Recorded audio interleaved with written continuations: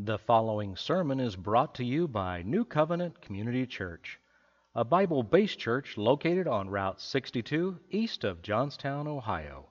To learn about New Covenant Community Church, visit www.new-covenant.org.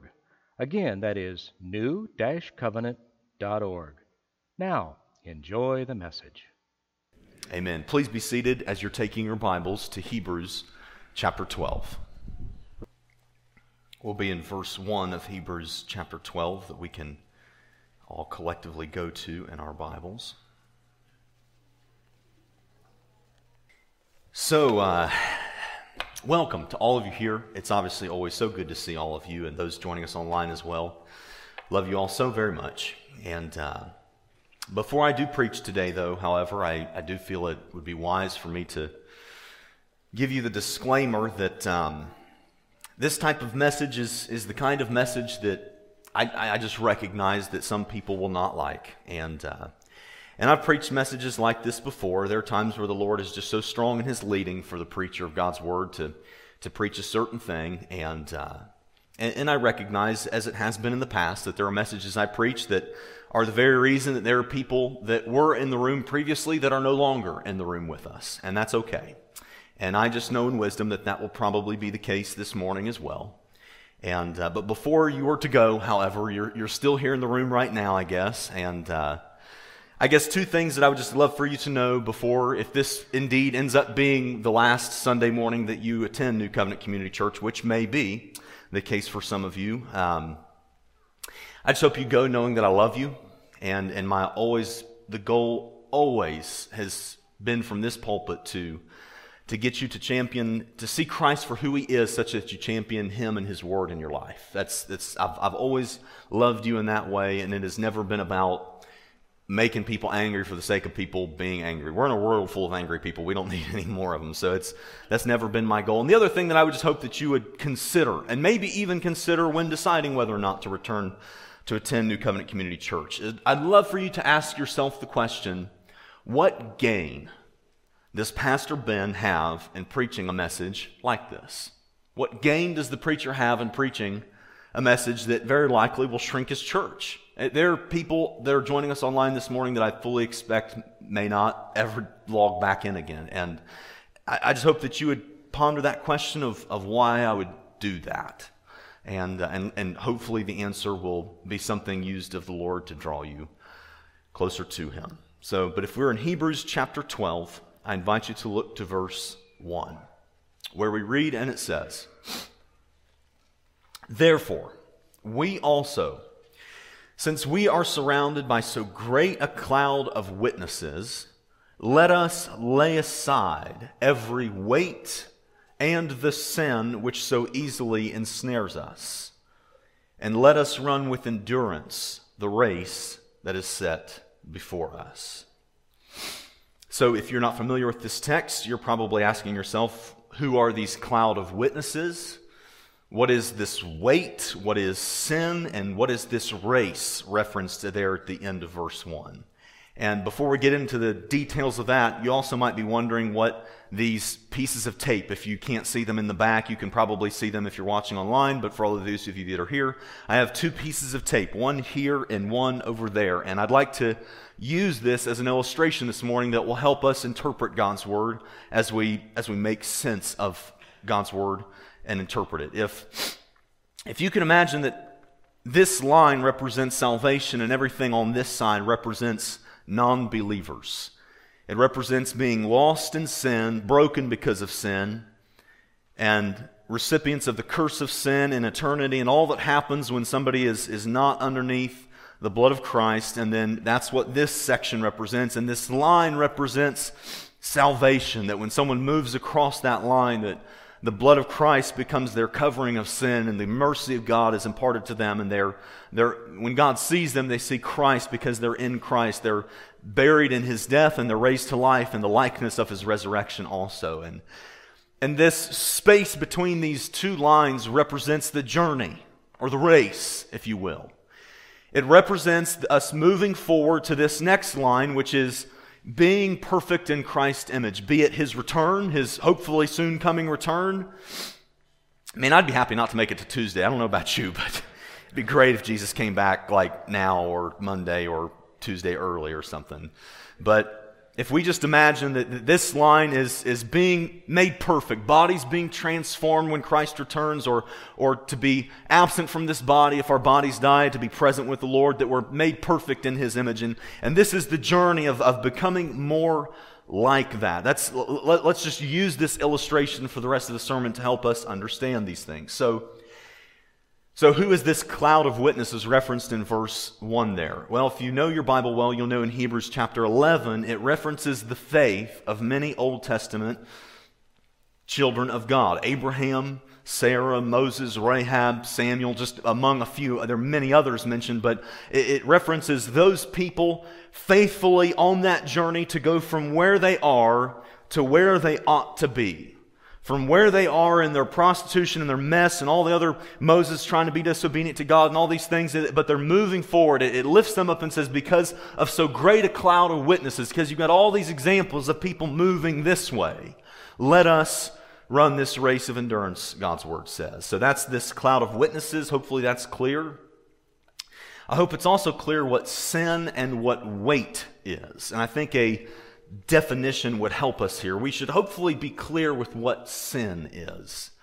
And if we were to tag a paraphrase from God's Word definition to it, we could say that sin would be biblically non-permissible acts that Christians are commanded to lay aside. Is that fair? Everyone nod your head yes if you think that's fair. Like, okay, hopefully that biblically non-permissible acts that Christians are commanded to lay aside. Hopefully that is inextricably clear that is what sin is. And what about weight? Because it says lay aside every weight and the sin, talking of two different things. I think, as best I can tell from Scripture, that weight could be defined as biblically permissible acts that Christians are commanded to lay aside. So sin, biblically non-permissible acts that Christians are commanded to lay aside, and weight being biblically permissible acts that Christians are indeed commanded to lay aside. So that's the cloud of witnesses, that's the sin and the weight. The race, which we've already referenced, is that journey forward, going from where you are to where you ought to be, moving towards godliness, as it was for Moses, Sarah, Abraham, Rahab, Samuel, and a host of others. Now you might say, Pastor Ben, where's the issue in all this? That all sounds good. We've got the biblical interpretation of Hebrews 12:1 down, thumbs up, let's move on. Except for the fact that the devil has indeed attacked not just the church at large, not just the church in America, but this church particularly, by getting people to believe a lie regarding weight. The devil has gotten people to believe a lie regarding weight. And here's what I mean by that. The Bible is clear, especially from this text explicitly, which spells it out so clearly for us, that weight is to be laid aside. That weight is not something to love. That weight is something on this journey from where you are to where you ought to be and moving towards godliness. That weight slows you down. That in a race that you're running, you shouldn't put dumbbells in your pants. You're running a race, and weight is absolutely to be cast aside. The same thing that you do with sin, you're also to do with weight. And the great lie that the devil has gotten many to believe, that he has deceived many, and many even in this room to believe, is that nothing wrong with weight. Love weight. It's good to have weight. The devil has deceived a generation of believers to believe that the more weight you have, the more you'll be able to minister to all these lost people, that weight is fine to have, and that remaining in this place, not unsaved, just past salvation, but in this weight-loving, lukewarm, stagnant place of not progressing forward, not running a race, but to stay in this place. The devil has deceived many into believing that this is a good place to be. And the way that he has done it is kind of like it has been for a frog boiling in a pot of water. It's been a slow thing of a generation of Christians forgetting that we're supposed to go this way. This is the right way, from where to go, the way it was for Rahab, to go this way.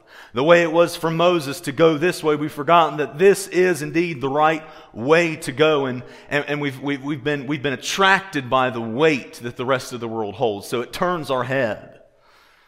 It makes us look back this way. It makes us start to, instead of running this way, we start slowing down, and then we go down to a walk, and then all of a sudden our bodies are turned this way, and we start to go this way as we're so attracted to weight, and we'll even bring up to where we're right here, and we don't want to go here, but we want to be as close as we can possible so that we can be close to this kind of weight. It's been a slow process of how this has happened. Last week I preached about something that I believe explicitly was an attack of the devil against this church, as it is for this week. The only difference between last week and this week is that last week I was preaching against things that the devil does that inherently hurt you. Things that hurt you, things that you don't like yourself, things that hurt you. And the reason that this message will come as an offense to many is because I'm going to be preaching against things that you love today, things that the devil has gotten you to love. And so my goal is very simple. It's simply to expose, as I did last week, what it is that the devil has unrightfully gotten us to love, and to simply shed a light on the thing that's worth loving. It is worth mentioning right now that if you are new here, I know we have visitors every single week. If you are a new believer, if following Christ is new to you, or if you are immature in your faith, perhaps you have been a Christian for a long time, which is the case for many people today. You've been a Christian for a long time, but you have been fed horrible nonsense out of the Scripture, and you have stayed in an immature place. And I'm not beating up on you. I'm saying you're immature, and that's where you are, and we want to mature you. We want you to go this way, but I just want to put the asterisk in there that if you're a new believer or if you're immature in your faith, know that I'm not angry at you. I'm not preaching against you and your life. I intend to love you and disciple you and see that you're facing like Moses was and Rahab and Samuel and all the people that were running this good race set before them. What I'm preaching against today are people that really know better, that are loose in their faith, they are lukewarm, they are weight-loving, and even if you're in that camp, I love you, but I love you enough to tell you that you are indeed deceived about some things, and I'd love for the blinders to come off your eyes today. So what are some examples of weight? And if you're looking for the part to be angry about that leaves you storming out and never coming back, you're about ready to get it. So just get your pencils ready. So what are examples of some weight? Remembering our definition of weight. Biblically permissible acts that Christians are commanded to lay aside. Weighty things that prohibit us from running this race set before us. And obviously that definition is gotten from the text there, to lay aside every weight and the sin which so easily ensnares us. So here are some examples, and this is by no means an exhaustive list. Here's just a few that I just threw down that came to mind of weight. Violent movies, gluttonous consumption of social media, food, entertainment, or gluttonous consumption of anything. Dating without the purpose and goal of marriage. Immodest clothing. Immodest swimwear. Alcohol in the absence of drunkenness. Fear disguised as wisdom. Anything that's weighty, anything that prohibits you from mimicking the holiness of our Savior could be deemed as weight. Now, if I could be hearing your thoughts, which just to let you know I cannot, but our Lord can. If I could be hearing your thoughts right now, some of you I would be hearing, if I could see above all of our heads were just text bubbles that we could see each other's thoughts, what you would see around some of the people in the room today is biblical defenses for your most favorite weight. If I could hear your thoughts right now, that's what I would be hearing. And I would just like to, let's see this for what it is. Let's see what the devil has actually done so we can see it. Let's put it out in the light today so we can see exactly what has happened. Because when you bring this down to the real core of what it is that the devil has gotten believers, church as a whole, to do, it is almost mind-boggling when you see it for what it is. It's not just people loving weight. What the devil has gotten Christians to do is to use the Bible to go this way. The devil has deceived people to use God's holy word to see how close to this that they can get without going here. And something about that just seems so wrong. It's like, when have we lost that God's word is there to show us how to go this way? It's not the goal to see how close we can get to sin without being in sin, but the goal is indeed to go this way, the race that we're going from where we are to where we ought to be. And that has caused some specific things that have happened of believers now using God's Word to argue this way. And I hear this argument commonly among a whole bunch of different things, but one of which being alcohol. They say, well, didn't Paul tell Timothy to have a drink for his stomach? And didn't Jesus turn water into wine? And God's Word is used to argue to go this way. And there's almost this spiritual pride that comes with, well, I can be here because God's Word says.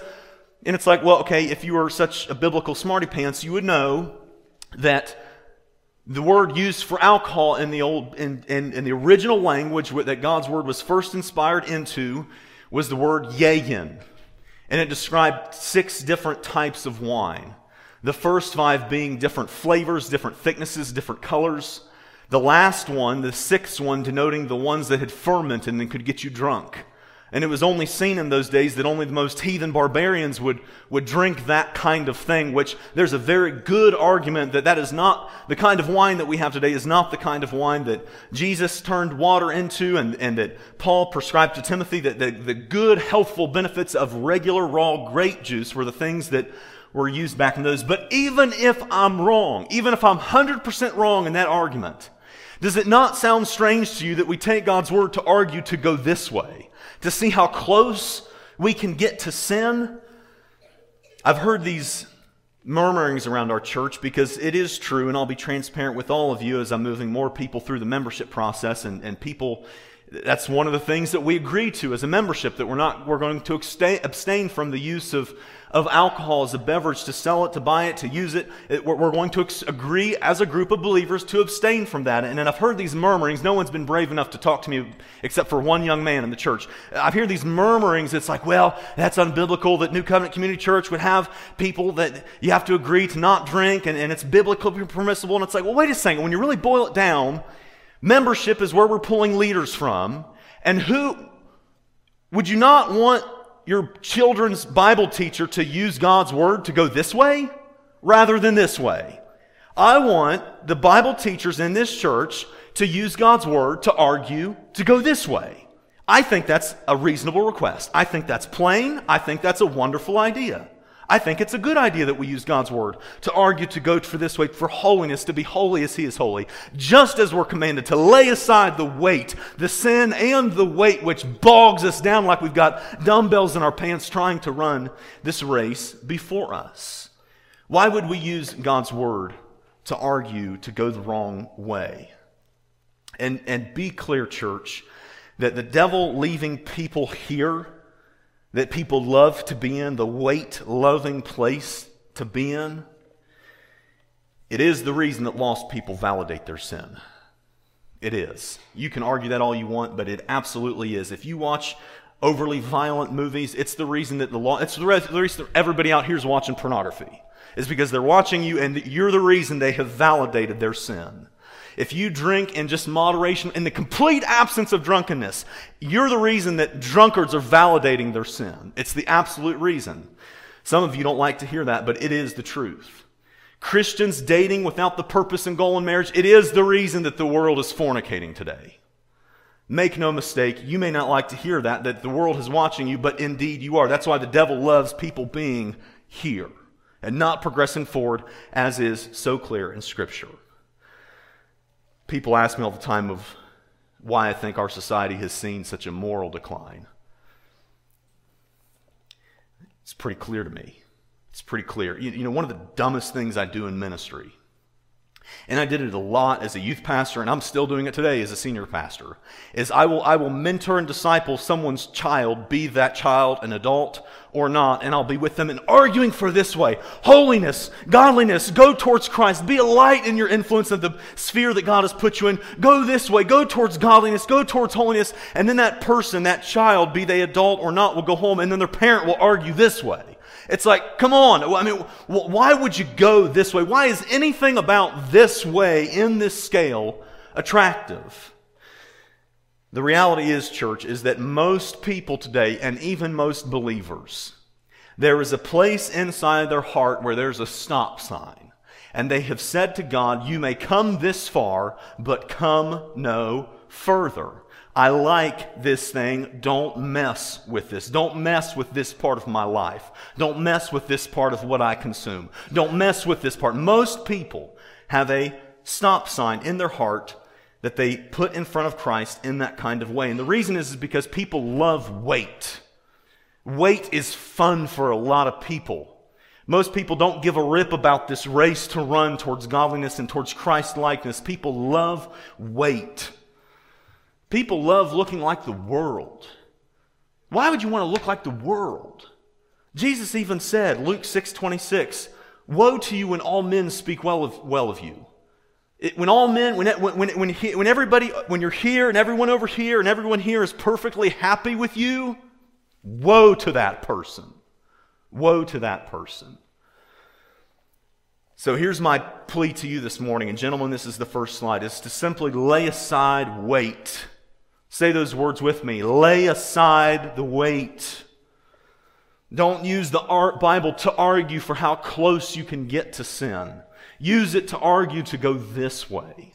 If you were at a race and you saw a marathon runner sticking dumbbells in his pants, you'd be like, what are you doing? That's not the point. The point is to run with endurance. Let us run with endurance the race that is set before us. And let us not add on weight. Let us cast aside this weight just like we do for sin. Now, people that are still deceived right now are still thinking to themselves, well, Pastor, he's a young pastor, and you're too prideful to think that perhaps a young pastor that God could work through and convict your heart about some of these things. But people that are really honest, and I hope that there are people who are in the room right now whose hearts are saying, yes, like, Ben, I understand what you're saying, and there's some weight that God has been convicting me about, and this is making it certain that there's some weight in my life that I need to get out and get rid of some of this kind of weight. And how do I get rid of this weight? What's the Bible tell me of how to get rid of this weight? And I would just caution you to remember that within yourself, in your own strength, that weight, biblical weight, as we're seeing it here in the first part of Hebrews 12, is essentially impossible for you to lay aside weight in your own strength. It's certainly true for sin. Hopefully you know that. But I believe it's also absolutely true for weight also, that it's very difficult for you just to will yourself into casting off this kind of weight. This is why I have hundreds, if not thousands of times interacted with people Christians who love the Lord, but they also love a lot of weight too, that will have non-alcohol in the absence of drunkenness, and they'll, almost as a way to prove their will say, well, I'm just going to not do it for a while. Drunkenness has never been a problem for me, but I'm just going to put away the fun-using or social drinking, whatever you want to call it. I'm just going to put it away for a while. Every single time, church, they fail. They can't do it, and the reason is because they're addicted. People are addicted to weight. That's why we're supposed to do the same thing with it as we do with sin, is lay it aside, cast it off. You can't be addicted to those things. And we have forgotten that believers are supposed to cast off sin and weight also. So I'm going to give you the biblical answer. And I simply just wish to share with you what this biblical answer has looked like on people.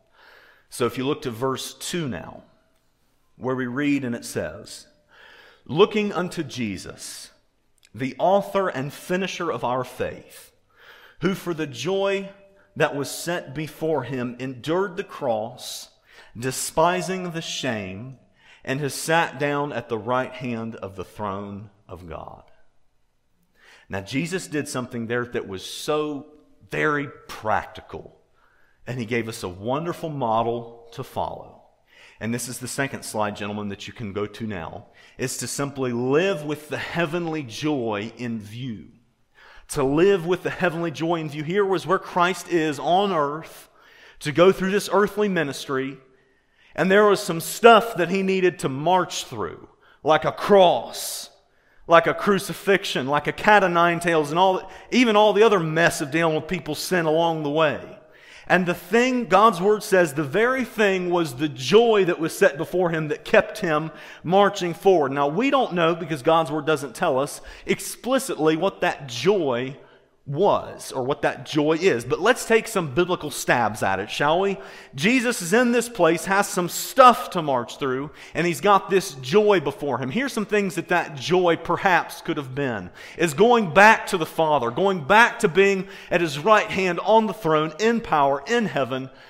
That perhaps the joy was having won our salvation, going to a world that we know that he loved, even in their sin condition, that he would come to redeem this world and save them, that he had this vision of being in heaven, in power, with his redeemed children, that he's the rescuer of, and that he's the Savior of. And whatever that joy was, it kept him marching, and it kept him going, and it kept him from where he was to where he ought to be, and finishing the cross for us, and finishing redemption for us, and being raised back to life, and being ascended back up high onto power. It was the joy that was set before him. So what should we do, church, in laying aside? We ought to remember that the joy is before us. What Christ has done, that the devil who has deceived us to love baggage, it's a lie. It's a lie to love baggage, and it does great harm for people to be here. I understand why God said in the book of Revelation, I think it's 3:17, I think, where it says, God says, you're lukewarm. I'd rather you be hot or cold. And I think maybe as a pastor I start to understand why. Is because the greatest harm to the church today is lukewarm people right here. If you're a heathen and you're drinking and sleeping around again, the whole world knows you're just like everyone else. Like you're not anyone's standard, but when you're here, it starts to blur this line of salvation. I'd rather you be cold or hot, not in this lukewarm place. So what do? I could grab you by the collar, I could preach to you for 18 hours, I could do all these things, but when we set our eyes to the joy that is set before us, church, this biblical answer, do you know what this looks like on people? When you get someone's heart to really see the gospel, when you get someone's heart to see our Savior dragging a cross up Calvary's Hill, a bruised and bloodied Savior, to die the sinner's death that we all deserved, every single one of us deserved. And you have that vision, it starts to pull at your heart, and then all of a sudden the argument is, how close to here can I get? The argument then becomes, I want to cast it all off, I want to go this way, I want to be holy like my Savior is. You start to cast off the weight. The question doesn't become, how can I use God's word to get as close? No, it's you just start casting it off because you don't care anymore. You start casting off the weight for the joy, the wonderful joy of our Savior. And the reason that many people have deceived those around you is because you're not a believer. You're as lost as a ball in tall weeds, and you've tricked a bunch of people into thinking that you're saved, but you still love what the world loves. And you don't. The reason you don't have a joy set before you to march towards is because you don't even believe in the joy. You don't even believe in the cross. You don't even believe what has happened.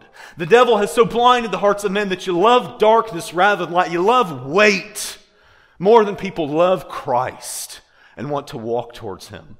Want to run this race with endurance that is set before us, casting off all sin and lots of other stuff too.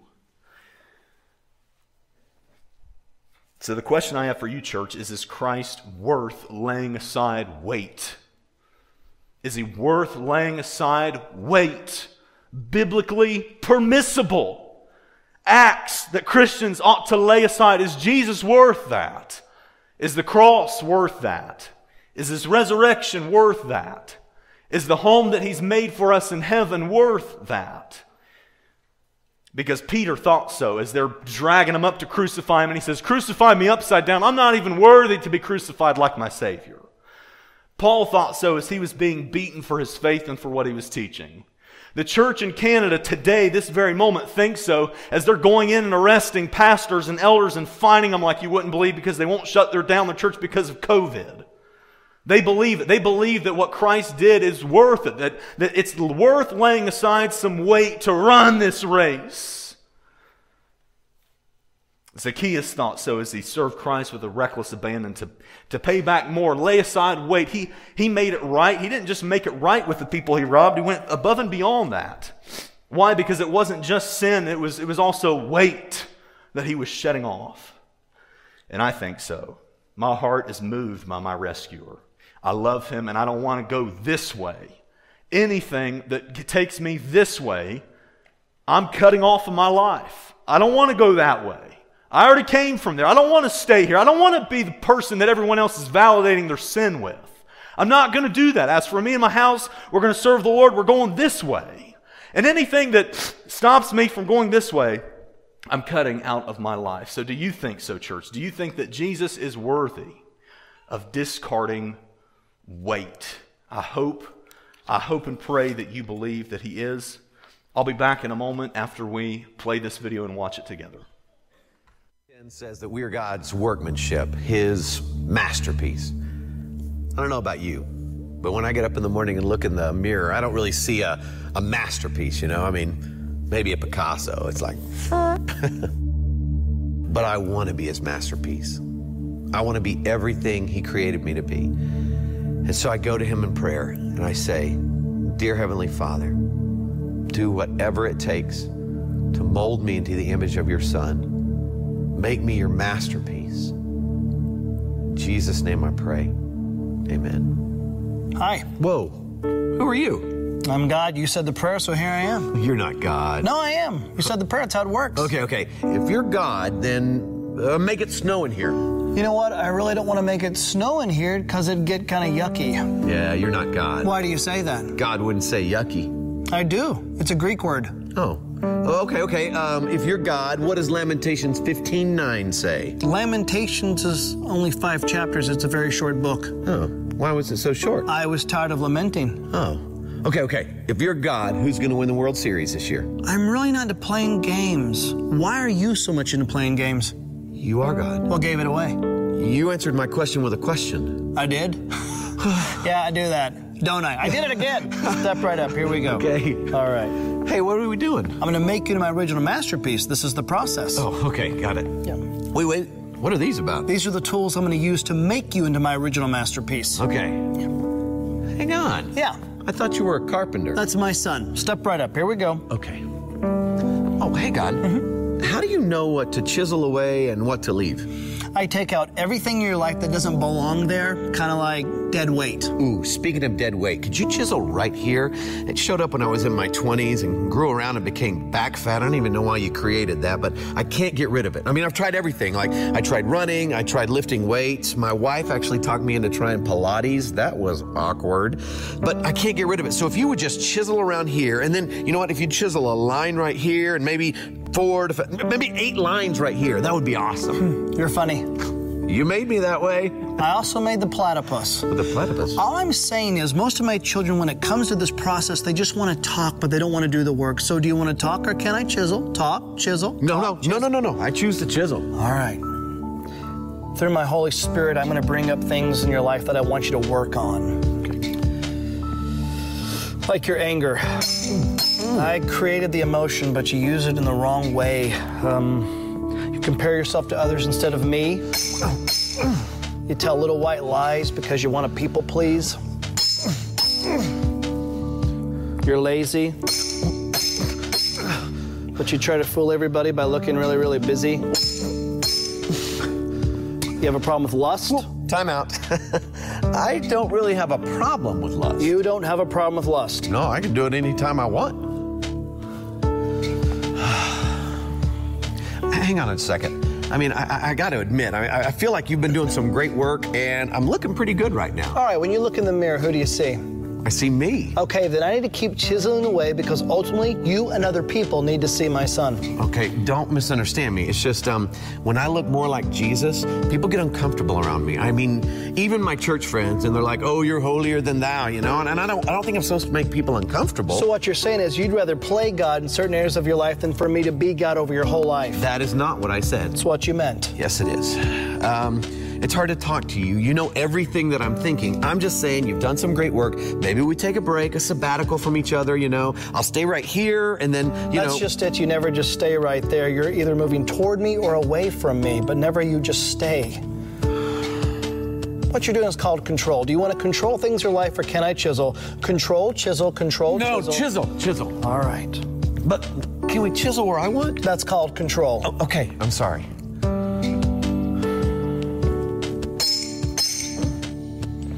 Now this right here, this secret sin that you keep running to whenever you're hurting, angry, lonely, tired, that you think you're fooling everybody, but it's making you a whitewashed tomb. Are you ready for me to chisel this out of your life? Yeah. See, it's a process. It's not a sprint, it's a marathon. It's your whole life. And you care so deeply about what other people think of you. It's rubbish. It's garbage. The greatest thing you're ever going to hear is at the end of your life when you hear me say, "Well done, good and faithful servant." That's what you keep your eye on. That's the prize, heavenward. Oh, that hurts. Oh, trust me, this hurts me more than it hurts you. Right.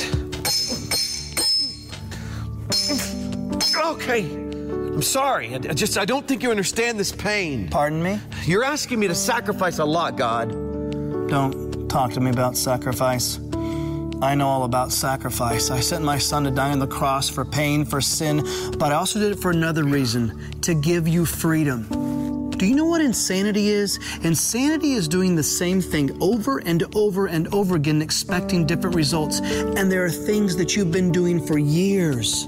These empty wells that don't have anything to offer. You've been going to them, and it's insane. Allow me to chisel them out of your life. Allow me to produce character where you keep focusing so much on your image. Okay, but I was thinking. Your thoughts are not my thoughts. Okay, but if we went another way. Your ways are not my ways. Oh, I can't. You can't what? I can't be good. That's your excuse. That's your excuse, is that you can't be good. It's not an excuse. I can't. Oh, my child. In the beginning, I said it was good. I made you good. Be good. Yeah, but you and I both... What? Nothing. No, what is it? Nothing, okay? You wouldn't understand. I, God of all the universe, wouldn't understand something one of my children has to say. Try me. It's just, I let you down so many times, God. No, my child. You were never holding me up. I hold you up with my victorious, righteous right hand. Never the other way around. In this relationship, I hold you up. Okay. And chisel away. But just be prepared for what you're going to find in there. Because I know who's inside there. Because I get up every morning and I look at him in the mirror and I hate who I see. Because deep inside there, this little kid who gets up every morning and dresses like an adult. And I go out and I try to do what I'm supposed to do, but I can't, okay? I can't be who everybody else expects me to be. God, I can't even be who I want to be, much less who you created me to be. And so inside is this scared, stupid little kid. But you chisel away, just be prepared. You have listened to so many voices for far too long that were not from me. And you have totally bought into the lie, haven't you? You think you're junk, don't you? When you lay your head down at night after you've done the dance to get the hug, you think you're junk. Listen to me. I don't take time to make junk. How can I show you that my love for you stretches as far as the east to the west?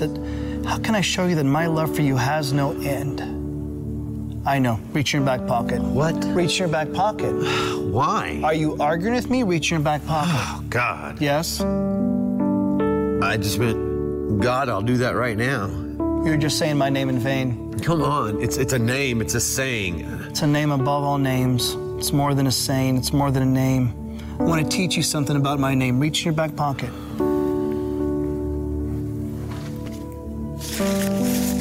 Oh, my gosh. You know what that is? Yeah, it's a note. I wrote it when I was in college. How did you get this? Hello? Oh, yeah. Go ahead, read it. I love Angie. Other side. Sorry.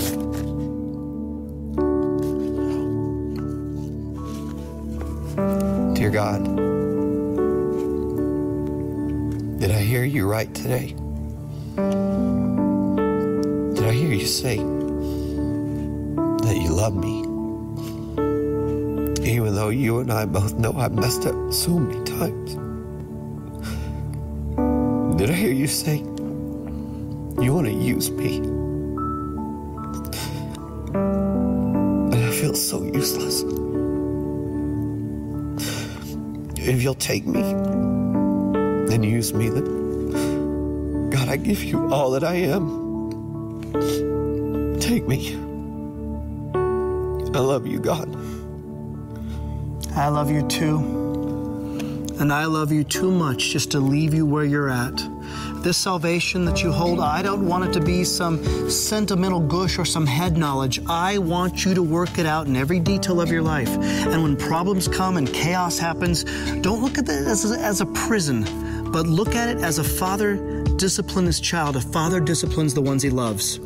I know, but it's going to be tough. Yes, but you bought into the lie thinking everything was going to be easy when you gave everything over to me. There will be trouble in this world, but be of good cheer. I've overcome the world. I want you to do something. I want you to look out there and I want you to say, Tommy is God's original masterpiece. Tommy is God's... No, not the way you see yourself or you try so desperately for others to see you, but maybe for the first time in your life, the way I see you, the way I created you.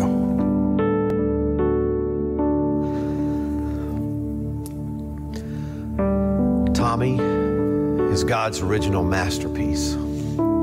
Yes, you are.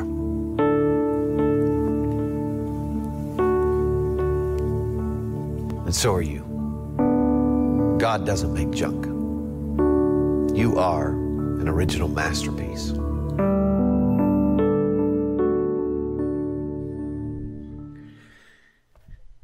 We could come to the music now. If the rest of you would join me in prayer. Blocking out distractions if you need to by closing your eyes and bowing your head to focus on the joy that is set before us, church.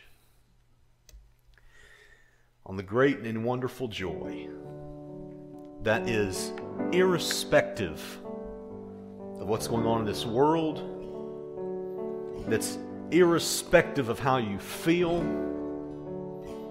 that's irrespective of what you've done,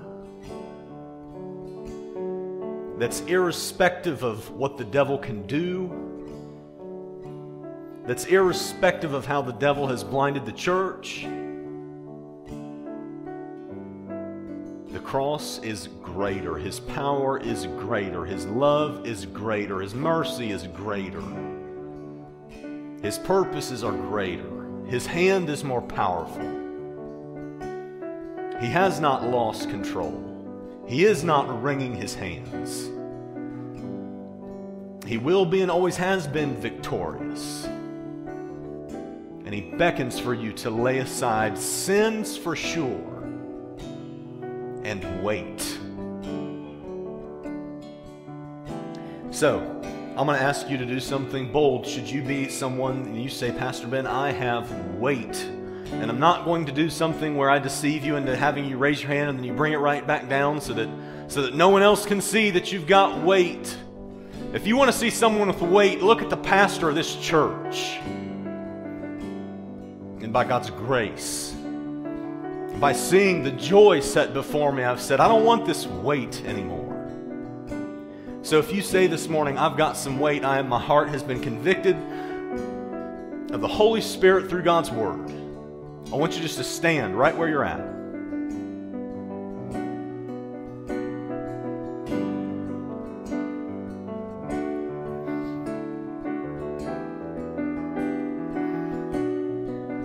If you're not standing, then I invite you now to stand up from where you're at and move over to someone next to you. Lay a hand on their shoulder and to pray quietly for them that the Lord would make clear the vision before them to lay aside the weight. It becomes a whole lot easier when you see the joy set before you. So if you're still seated, please stand and go find someone to lay a hand on the shoulder of to pray for them. No singing right now. If we could just continue to minister to the Lord with music. Let's take some moments to pray. If there's no one next to you that's able to come and lay a hand on your shoulder, and you are in the first group of people that stood up and said, yes, I've got some weight, I want you to start in your family. If you've got someone in your family that stood up, And even if you've got weight and they've got weight, dads, pray for the children in your home. Pray for your wife. Start in your family. Let's take some moments to pray and ask the Lord to make clear the vision of the joy set before us. Father, I pray for these people. God, in a world where all is so blurry and so muddled, we don't know what to believe anymore. Would you make the vision clear, Lord, of the joy set before us? The redemption that you've bought. The healing of the sin sickness that you've brought to us, Jesus. The cross that we deserved. The punishment that you took for us, Jesus. The things that you've done that only you could do. Standing in the gap that no man could fill. Make the vision clear, Lord. Make it so clear that we don't love weight anymore. Make the weight go away so that we can run this race set before us with passion and vigor and our head held high in joy. Let the blinders come off today, I pray. Let the blinding work that the devil has done be demolished today. Let the vision be made clear, Lord, for what it is that you have done. We love you, Jesus. Let us march towards holiness that you've called us to. Let us lay aside the sin and the weight. Be with us, encourage us. Let us not be a deceived people. We need you, Jesus. We need you in Jesus' name. And we say together, let's sing together as we worship.